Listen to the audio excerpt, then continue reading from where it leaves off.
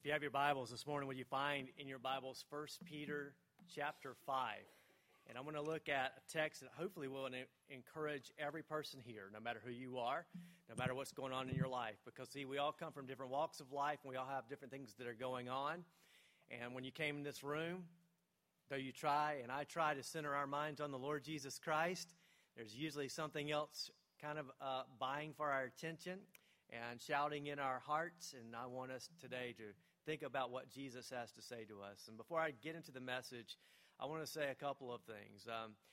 First, when I walked in today, I can't tell you how encouraged I was by the spirit that's here. God has blessed this congregation with a warmth and a joy, and it is evident. It is evident. Because you can do a lot of things in life without joy. You know, it's I owe. It's off to work I go. But you cannot do ministry apart from the joy of the Lord that is our strength. And so, walked in, and what a joy. This is my wife, Leslie. If you have never met her, she is amazing. We've been married for 25 years, and we, this year, this week, I should say, have an 18-year-old turning 18, so it's crazy. So all you parents, when people tell you, hey, your kids grow up fast, you go, okay, whatever. It happens faster than you can imagine. And the reason I tell that story is because I can recall several years ago, about 4 years ago, us talking to Hyde Park with a rich history of gospel-centeredness about the possibility of partnering and beginning anew. And it wasn't an easy process, but no doubt God has blessed that process. And then God has brought you an incredible family, the Stewarts here. And Jimbo's preaching 3 times this morning over at our campus, so pray for him, all right? He asked me, you think I'll get it right at the third service? I said, sometimes at the third service I forgot what I'm supposed to say. You think you get it right in the third one. But pray for him, and God brought you a man, and then beyond that. The stories of redemption are absolutely amazing, right? God has redeemed lives and redeemed families, and he is in the redemption business. A lady asked me, I was sharing Jesus with her not long ago, and she asked, well, what do you like about being a pastor? And I said, it is seeing people's lives changed. And I don't have the opportunity or the ability to do that, but I do have the opportunity and the ability to present Jesus, and he changes lives. And so let's get in the Word of God today and look at 1 Peter chapter 5. And I want to talk to you today about what it means as a church to be exhorted in how we are to live in this world, how we are to live in this world as a church. So if you have your Bibles, 1 Peter chapter 5, I'm going to read pretty much the entire chapter except for the last part, which is the salutation and the end. But I want to read the beginning of this all the way through verse 12. So if you have your Bibles, would you stand and let's read this together. Peter writes, so I exhort the elders among you as a fellow elder and a witness of the sufferings of Christ, as well as a partaker in the glory that is going to be revealed. Shepherd the flock of God that is among you, exercising oversight, not under compulsion but willingly, as God would have you, not for shameful gain but eagerly, not domineering over those who are in your charge, but being examples to the flock. So Peter writes first to the shepherds, to the pastors. He calls them both shepherds, pastors, bishops, and elders. In our church, we have those men. We have some that are elders who are on staff and feel called full-time, and we have elders that are on staff that are not full-time and not remunerated by the church. They do it in a volunteer fashion because they've been called. And Peter says, this is the right model. This is the way in which we should have leadership seen in the church and then fellowship after that. But notice verse 4. The reason that these men ought to be encouraged is when the chief shepherd appears, that means that there is one shepherd of the church, and his name is, help me out, Jesus. Amen. Jesus is the shepherd of the church, and when he appears, and everyone say, even so come quickly, Lord Jesus, you will receive the unfading crown of glory. Likewise, you who are younger, be subject to the elders. Clothe yourselves, all of you, with humility toward one another. For God opposes the proud, but he gives grace to the humble. Humble yourselves, therefore, under the mighty hand of God, so that at the proper time he might exalt you, casting all your anxieties on him because what? He cares for you. Let me stop right there, and we'll just jump into this. Thank you. You may be seated. And would you join me in a word of prayer? Father, thank you for the Word. Thank you for the Word of God that is forever, never changing, authoritative, and it came from your Spirit to us. And Lord, I ask that we would today hear with spiritual ears and see with the eyes that you give us insight into your Word, insight into the truth, and that we might worship you in spirit. And I pray this in Jesus' name. Amen. Now, Peter exalts the church and he exhorts the church. He does both of those things. He exalts the church because they belong to the chief shepherd. He exhorts the church because they are going through difficult times. If you had maybe a phrase that you would identify 1 Peter with, it would be a church going through a fiery trial. Anyone gone through a fiery trial in your life? Conflicts are all around us. There was a guy that went to the doctor and he said, I don't know what to do. I'm so stressed out. The doctor said, here's what I want you to do. I want you to take up golf. I want you to take up golf. He says, I've got enough stress at home, enough stress at my job that I don't need a hobby like golf because I get stressed out on the golf course. And so the doctor said, no, you don't understand. I want you to play golf, but I want you to not use a golf ball. And so the guy thought that was strange, but he tried it. He went to the golf course and he swung without a golf ball, and the ball went straight down the fairway, the farthest drive he'd ever hit in his life. He parred the first hole. He couldn't believe it. He was having such a good time on the fourth hole, and the guy watching this, observing no ball, asked me, man, what in the world are you doing? He said, well, I'm stressed out at home, at work, and so my doctor said play golf without a golf ball. Man, it is amazing. I'm one under par. So the guy says to him, well, man, that sounds wonderful. Can I join you? So they go all the way back to the first hole. And they began playing, and they get around to the 18th hole, and they're having a great time, no stress whatsoever. On the 18th hole, they both hit perfect drives in the middle of the fairway. And then they realize they're tied. And so the first man walks up, hits his ball, and he goes, can you believe it? Can you believe it? It's going towards the green. Can you believe it? It's going towards the cup. It's in. Oh, my soul, I hold it.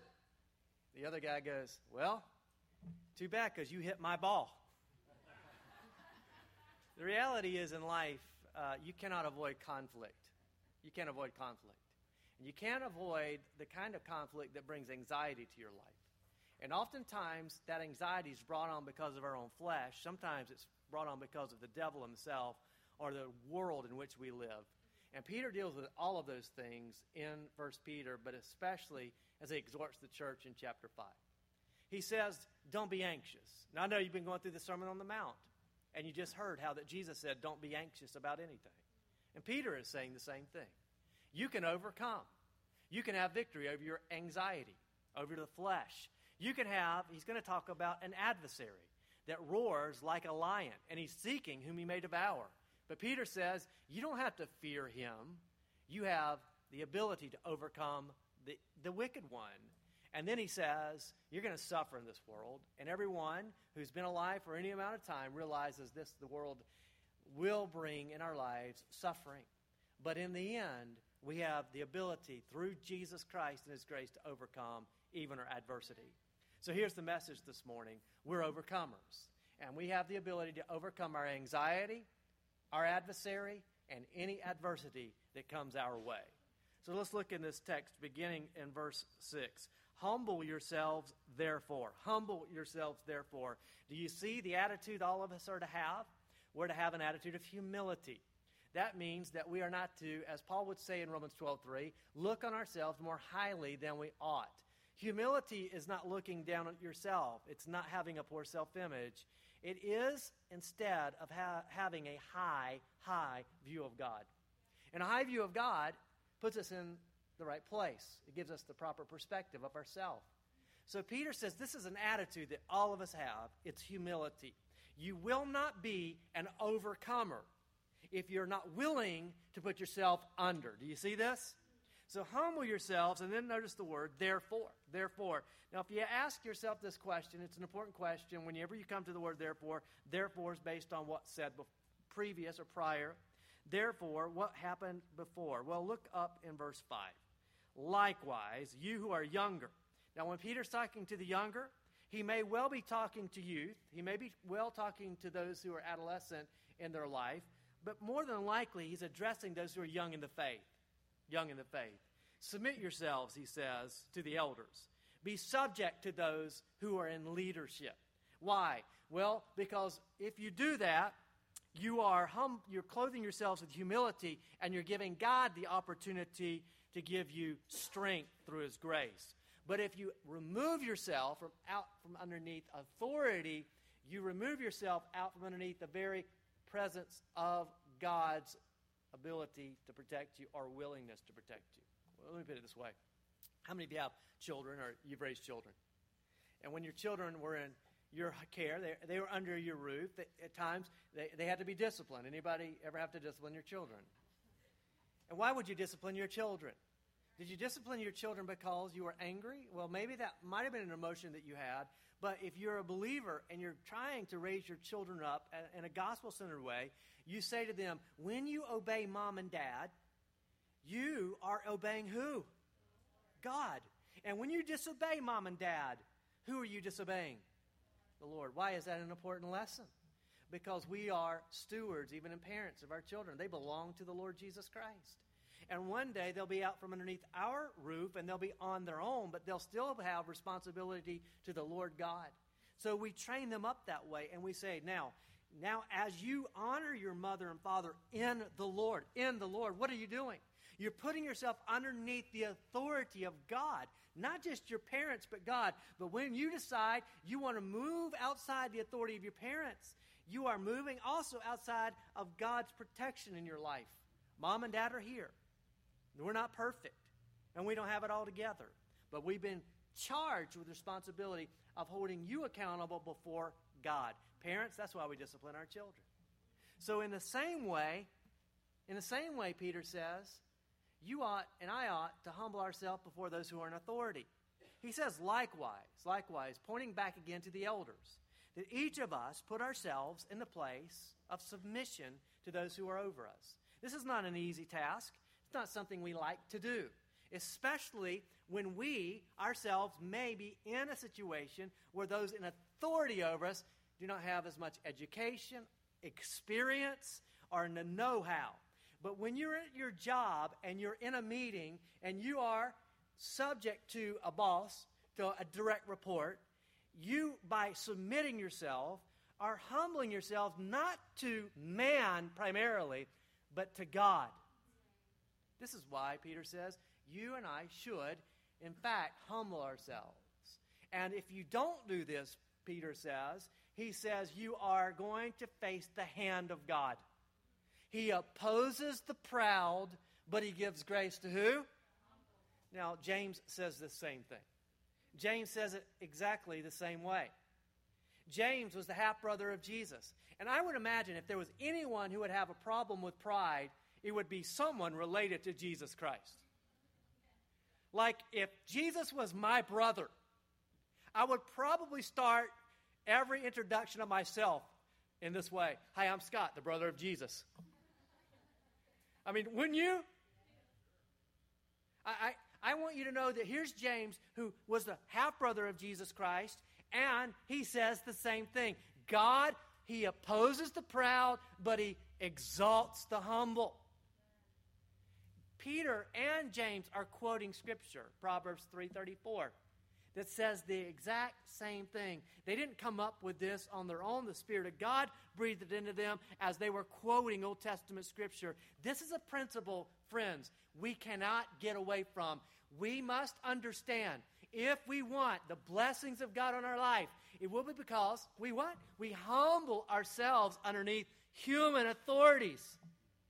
So then Peter walks down the line and he says in verse 6, so once you get this, now I can tell you that as you're doing this, you're humbling yourselves under the mighty hand of God.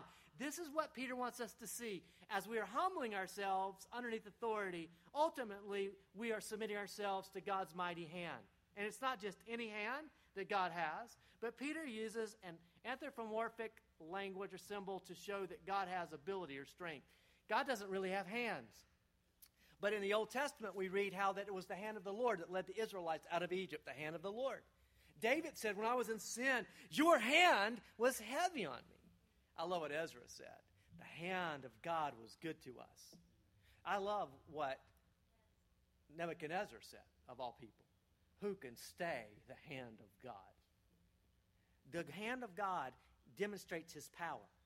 So in this text, we're exhorted, hey, be humble and humble yourselves underneath the mighty hand of God. Why do that? Why do that? Well, in this, you are trusting that God is executing his plan in your trials. Remember that I told you that the overarching theme of Peter is that they are going through fiery trials. They are going through fiery trials because they live under persecution. And Peter could take his spiritual binoculars and he could look into the horizon and he could see the wave of incredible persecution from the Roman Empire coming in on the church. And he's saying, guys, I know you're in a trial, but you can trust God in the trial because our tendency is to want to wiggle out from underneath the hand of God, away from trials, and live in a comfortable setting instead of recognizing through humility that God has his mighty hand on us, and even the trial is God's sovereignty in executing his plan. Do you trust that? Now, here's what Peter says. Know this, humble yourselves under the mighty hand of God because in proper time, think about that, he will exalt you. In proper time. Now, we look at time linearly. We look at time from A to B. We look at what time we're supposed to be somewhere, what time will he be finished preaching. Or we look at time like that. But God doesn't wear a watch. Someone says, well, God looks into the future, and I don't think that you'll find that in Scripture. God doesn't just look into the future. God is not at all inhibited by time. He's not limited by time. You say, well, he knows what's going to happen tomorrow, and the reason he's already there. That's hard for us really to understand. It wasn't until Einstein began studying and then giving his theory of relativity that anyone even began to talk about how that time is not necessarily a linear discussion, and space and time are intertwined. And Copernicus and Galileo, though they had great study in time and space, didn't understand how that there's a fourth dimension, and that stuff way above my head. But what I do get is that God is not bound by any time. So while we're under the hand of God and it feels difficult and we don't want to be there and we want to escape the trial we're in, Peter says, don't. Submit. He's got a plan in this trial. And in this time, God is doing what he needs to do. And at the proper time, he will exalt you. That word could be translated, he'll revive you. He'll restore you. Now, no one ever feels that underneath the hand of God is something we don't want to be, a place we don't want to live, I should say. But don't you want the hand of God on you? I mean, when you get up to teach a Bible study, don't you want someone to say, the hand of God's on that brother? When you lead spiritually, don't you want someone to recognize the hand of God's on that sister? Don't you want to be a church that it's said in the community and those who come in the doors, the hand of God is on that church? What's the alternative? To be like Samson? To lose all power? To walk outside and think that you could fight in your own ability, not knowing that the Spirit of God had departed? We want the hand of God on us, don't we? And so Peter's exhorting the church, even if you're going through trials and difficulty, recognize that God's mighty hand is on you. Don't try to squirm out from underneath his hand. Don't try to look for solutions, but instead look to submit. When trials come, we can look for all types of solutions. We can look for chemicals, and we can look for hobbies, and we can look for stuff to buy. We can look for people to hang out with, and we can run away. I've never understood it completely. But when people go through the most difficult trials of all, do you know what happens oftentimes in the church? They leave the fellowship of the body. It wasn't but maybe 3 months ago I had someone literally tell me, Pastor, my life is a mess. I'm going through the most horrible circumstances, and when it gets better, I'll get back in church. I'm not saying that being in church necessarily means that you're under the hand of God, but do you see that the flesh desires to exalt itself through trials and figure a way to worm out of a trial? Trust God at the proper time. It may seem long to you. For Joseph, 12 years in prison, forgotten. For Moses, 40 years in the wilderness. It may seem like I can't grieve anymore. If I grieve anymore, I'm going to die. And you may think, where's the relief going to come from? But God's not bound by time. He's already in the future. He already knows at the proper time when to revive you. So humble yourself at this time and at every time, but especially under trials. God has his hand on you. So then, verse 7, Peter says, because God has his hand on you, even in trials, here's what you and I can do. And I want you to imagine, God doesn't have hands, but if he did, they're mighty and they're covering you. But he also, if you can imagine this, has broad shoulders, and you can cast your cares on him. What are you concerned about today? There's moms and dads concerned their children will never get married. And when they get married, they'll never have children. Will not be able to pay the bills. Will not be able to make it another month. My health is not going to hold out. There's lots of concerns. We have concerns. Concerns are not a problem, but concerns that lead to unhealthy worry is sin. Charles Mayo said some time ago, he never saw anyone die from overwork, but he did see people die from doubt. See, doubt and worry is dangerous. So Peter knows this. Peter knows this. This old boy that was talking to his friend, he said, he said, I've lost my job. My car got repossessed last week. My house is in foreclosure. Everything's a mess, but I'm not worried a bit. His friend said, why aren't you worried? He said, here's why. I hired a professional worrier. He worries for me. I don't have to worry at all. He has all that worry on him. I have no worry on me. He said, man, that sounds great. I'd like to hire somebody like that. How much does somebody like that cost you? He says, well, he cost me $50,000 a year. And he said, well, then how are you going to afford that? He said, it's not my worry. It's his. In the same way, or maybe in a similar way, this is what Peter says. It'd be nice to have someone to really be concerned for us so that we don't have to be concerned and we can live carefree. And Peter says, you do. Why are you carrying your cares around when he has the shoulders? He has the shoulders and the ability to carry your anxieties. His concern for you is far greater than your concern for your worry. He says he has broad shoulders. So cast, once and for all, cast, literally throw upon, get rid of, and hand to God your anxieties. Why? He cares for you. If you don't hear anything else, hear that. He cares for you. I read the story of Laura, who told this story on Wise Women's website. She said that she worked with a man that she started to have attraction to. She was single, she was godly, looking for a husband, and this man began to talk. And he was an unbeliever. She knew this wasn't God's plan. They were on a work trip. The two of them ended up at a college football game together, alone. They ended up kissing, and she went home and thought, I don't know what to do. I want to be married. This is a good man, a moral man. I'm attracted to this man, but he doesn't know Jesus. She went to work one day, and she began to pray, God, I really love this man, and I feel really attracted to him, and I want to move forward in the relationship. She took a lunch, went into a parking lot, opened up her Bible to 1 Thessalonians 4, and began to read the Word of God and say to God, God, I know what I want. But she literally said, I'm humbling myself to you.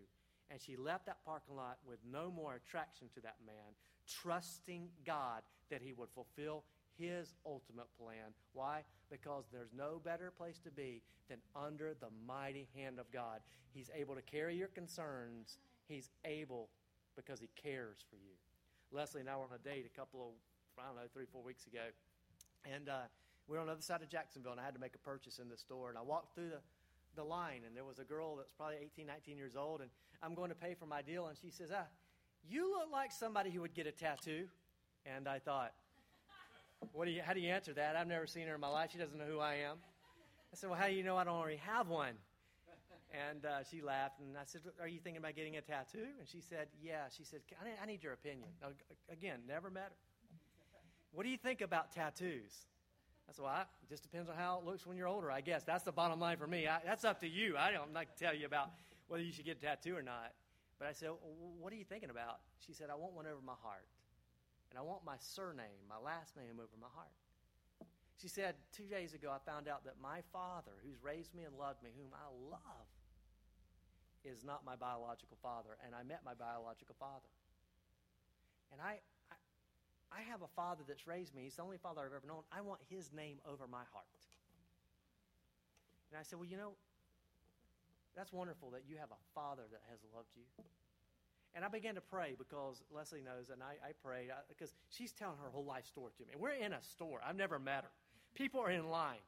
Her whole life is coming out. She doesn't know I'm a pastor. She doesn't know me. And so I began to pray, God, help me say the right thing because I can sure say the wrong thing. And immediately God reminded me of how he's my father. He is the father of those who are believers, and our names are inscribed on his mighty hand. Isaiah says they're in his hand.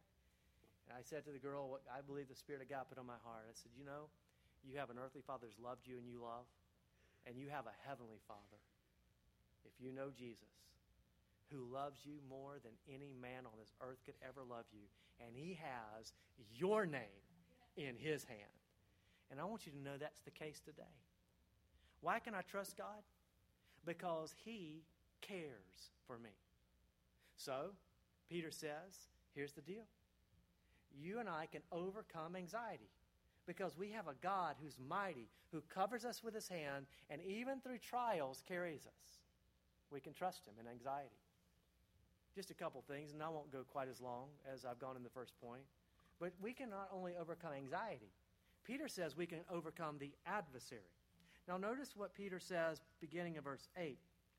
Be sober-minded, be watchful. Your adversary, the devil, what does he do? He prowls around like a roaring lion, seeking whom he may devour.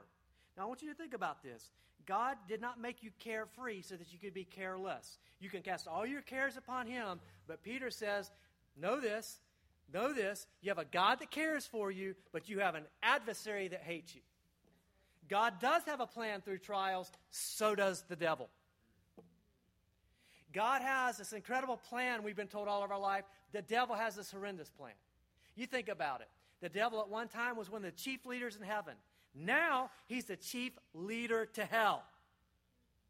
So Peter says, all right, wonderful, God cares, but never forget that we should be alert and watchful because we have an adversary.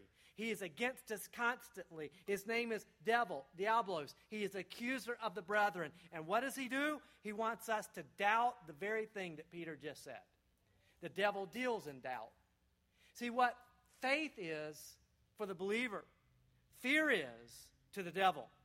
He wants us to fear, to be anxious, to be worried, because we are likely to give ourselves over to temptation. And every time there is a chance for us to submit to God, you can rest assured there will be the devil with an opportunity to not submit, but to take the easy way out. It's the way the devil approached our Lord and Savior Jesus Christ.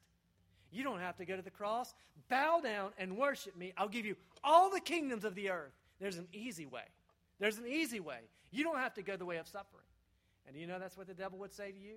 See, the devil thinks and believes that we only follow God because he gives us what is good. He said to God, you see your servant Job? If you would just take your hand off him, you allow me to tempt him, he'll curse you. That's what the devil believes. He believes that we'll only trust God when things are good. He's an adversary, and he roars about. I know what that's like. I was called to preach at a youth camp, and I went to that youth camp late one night, and I was told, you can drive way around or you can walk through the woods.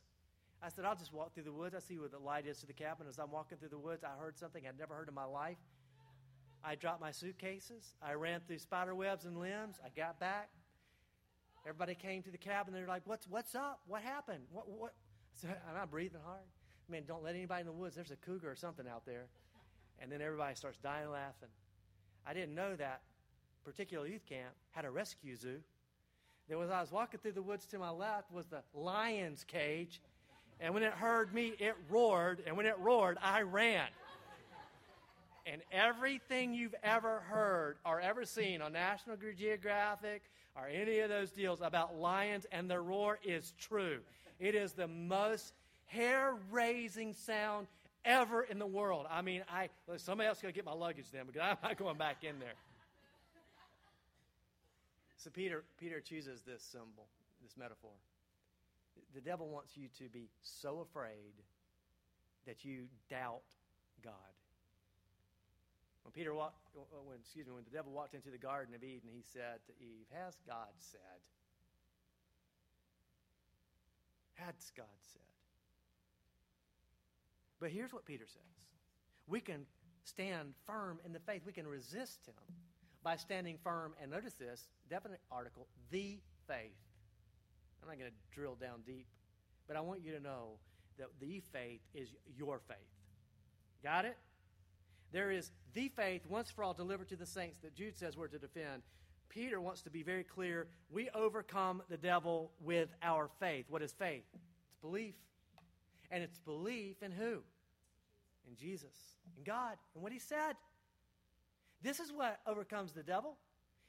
What overcomes the devil is believing what God has said, believing that God is greater, that his mighty hand is over you. And even in trials, when the devil says, "Run!" he said, "No, I'll resist.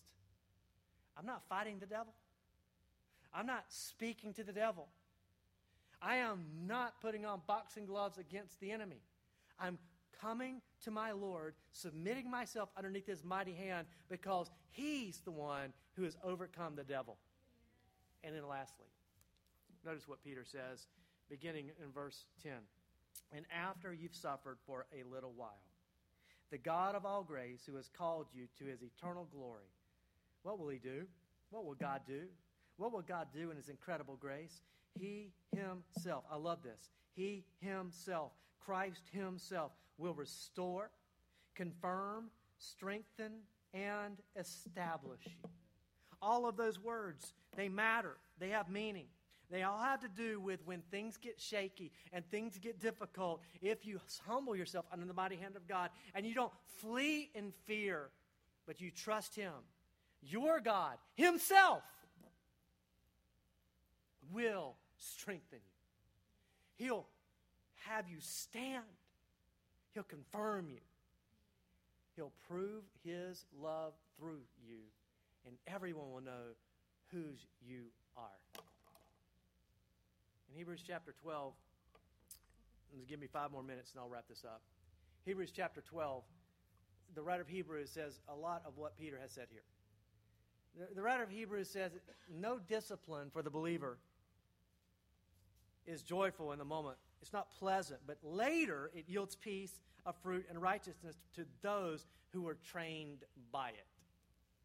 When we undergo trials, we have to recognize that sometimes that trial that God is sovereignly taking us through and the devil is schemingly trying to cause us to fear and get out from underneath of is something that God may in fact be bringing in our lives to correct us. Every child of God, Hebrews says, has the discipline of God in their life. Have you ever been disciplined by God? If you're a believer, you have. God disciplines his children. I discipline my children. Leslie disciplines her children, our children. We don't discipline the children down the street. They don't belong to us. If you belong to God, he disciplines you. Why? Correction. Correction. So the Hebrew writer says correction. But he doesn't only say correction. He says so that we also might be trained. And this is more the flow of Peter, that we might train. In other words, not only that we might be corrected, but that we might be conditioned, trained like an athlete, like a soldier about to go to battle, to be trained like a 15-year-old that's about to get their driver's license. We have one of those. Let me tell you what we said to our 15-year-old. Here's what we're not going to say, by the way. When he turns 16, we're not going to say, "Hey, you haven't driven much, but you're 16, you have your license, good job, big boy. Here's the keys. Have fun." I would recommend Blanding Boulevard as your first trip. Now what are we going to do? We're going to put him in the car. We're going to go to a parking lot. We're going to stress him out. We're going to go crazy ourselves, training our 15-year-old. Why? So that when we do give him the keys, he's been conditioned. not all of the trials that you face, and many, and maybe most, are not God's discipline in your life or correction. This is where the devil begins to yell in our ear. Here's why you're going through that. You deserve it. You deserve it. This is why some of you won't cast your cares on Christ, because you go, I don't deserve that kind of grace. And that doesn't even really make sense. Grace is what we don't deserve. So he conditions us and so that we might be competent for ministry. That's the third thing. Peter would say he's going to establish you. He's going to make you competent to do his will. And that's what this church is going to face. You live in a community that needs Jesus. Every community needs Jesus. And it needs to be told about Jesus from men and women who humble themselves under the mighty hand of God, who are willing to stick together as a parish and go through difficult times, bad times together, to hold each other up, to love one another, and to say to one another, come the devil or whatever he brings, we are not going to quit. We may undergo the fiery trial of the enemy, but Peter would say, here's what we have to do in verse 12 of chapter 4. Entrust our souls to a holy God so that the world might know, chapter 2 is all about this, that there's a God in heaven who loves them and a Savior that's paid a sin debt. And if you have a need for salvation, you can have Jesus. He'll pay your sin debt and redeem your soul, and you can be saved too. That's what kind of church we need. That's what kind of church we have to be. And so here's what Peter says. Trust God. Trust God. Trust God in your anxieties. Trust God when the evil one, the adversary, comes against you. And trust God in any adversity. God has a plan. And at the proper time, he'll revive you, establish you. For what purpose? Last verse. Look in verse 11. Why? To him, why don't y'all read it with me? Verse 11. To him be the dominion forever and ever. And the church says, Amen. Let's pray. Father, I come to you in the name of Jesus, and I ask that you have your way, your will in this place. And I pray that in Jesus' name. Amen. So let me ask you this question. As we kind of move into our response time, we're going to have a communion together. Part of the communion illustrates that we have a communion with Christ, a fellowship with the Lord, but also with one another. And so as you think about this message, how do you see trials today? How do you see your trials? Some of you are undergoing the heavy weight of trials. Grief of a lost husband or wife. And you know, it doesn't have to be recent, does it? We as a church need to be very cognizant that a widow may be grieving years and years and years and years after that loss. What are you grieving? What are you concerned about? And do you see that God has a purpose even through trials he didn't bring on? His mighty hand. How do you see your trials? How do you view God today? How do you view God? Able? More than able? To do abundantly above all you could ask or think? Or do you think in your trial, in your difficulty, in your circumstance, you've got to figure out a way? You've got to do it. You just got to gut it out, and you've got to make your own way. Or do you submit to God? Do you tithe when you don't know where the next paycheck's coming from? Do you obey God? And doing things the right way, even cutting corners, would save you some money and maybe save you some face with your boss? Do you do things by humbling yourselves under the mighty hand of God? How do you view God? Is he the one who's protecting you? Are you trusting in something or someone else? And how do you see your purpose? Every person in this room has a purpose from God. And it is to exalt his name so that others might know who he is. So as we go into this time of response, here's what I'm going to ask you. Have you cast your cares on Jesus? If not, here's what I'd like for you to do. If you say, Pastor, man, I need prayer, I'm going to ask you to come up front. I need prayer. I want you to just stand right here up front. Just stand right up front. I've got cares and concerns. I have family that's lost. I have a situation that I need the church to pray for me about. I have difficulties that I just want the church to know. I want their prayers because I want to humble myself under the mighty hand of God and trust Him. So would you come if you need prayer? You say, Pastor, I need to be saved. The greatest thing in my life right now is my sin, and I need to cast that on the Lord. I need to be saved. I wanted you to come to talk to me or Chris. We'll be standing down front. Would you do what God's on your heart to do? Maybe come be a part of this church, and then we'll move into our time of response to the Lord's Supper. Stand up. If you don't mind standing, if you can sit. If you can't stand. And let's pray together. If you see someone down front that you would love to come pray over, would you come pray over them? Maybe husbands and wives get together. Let's pray together right now.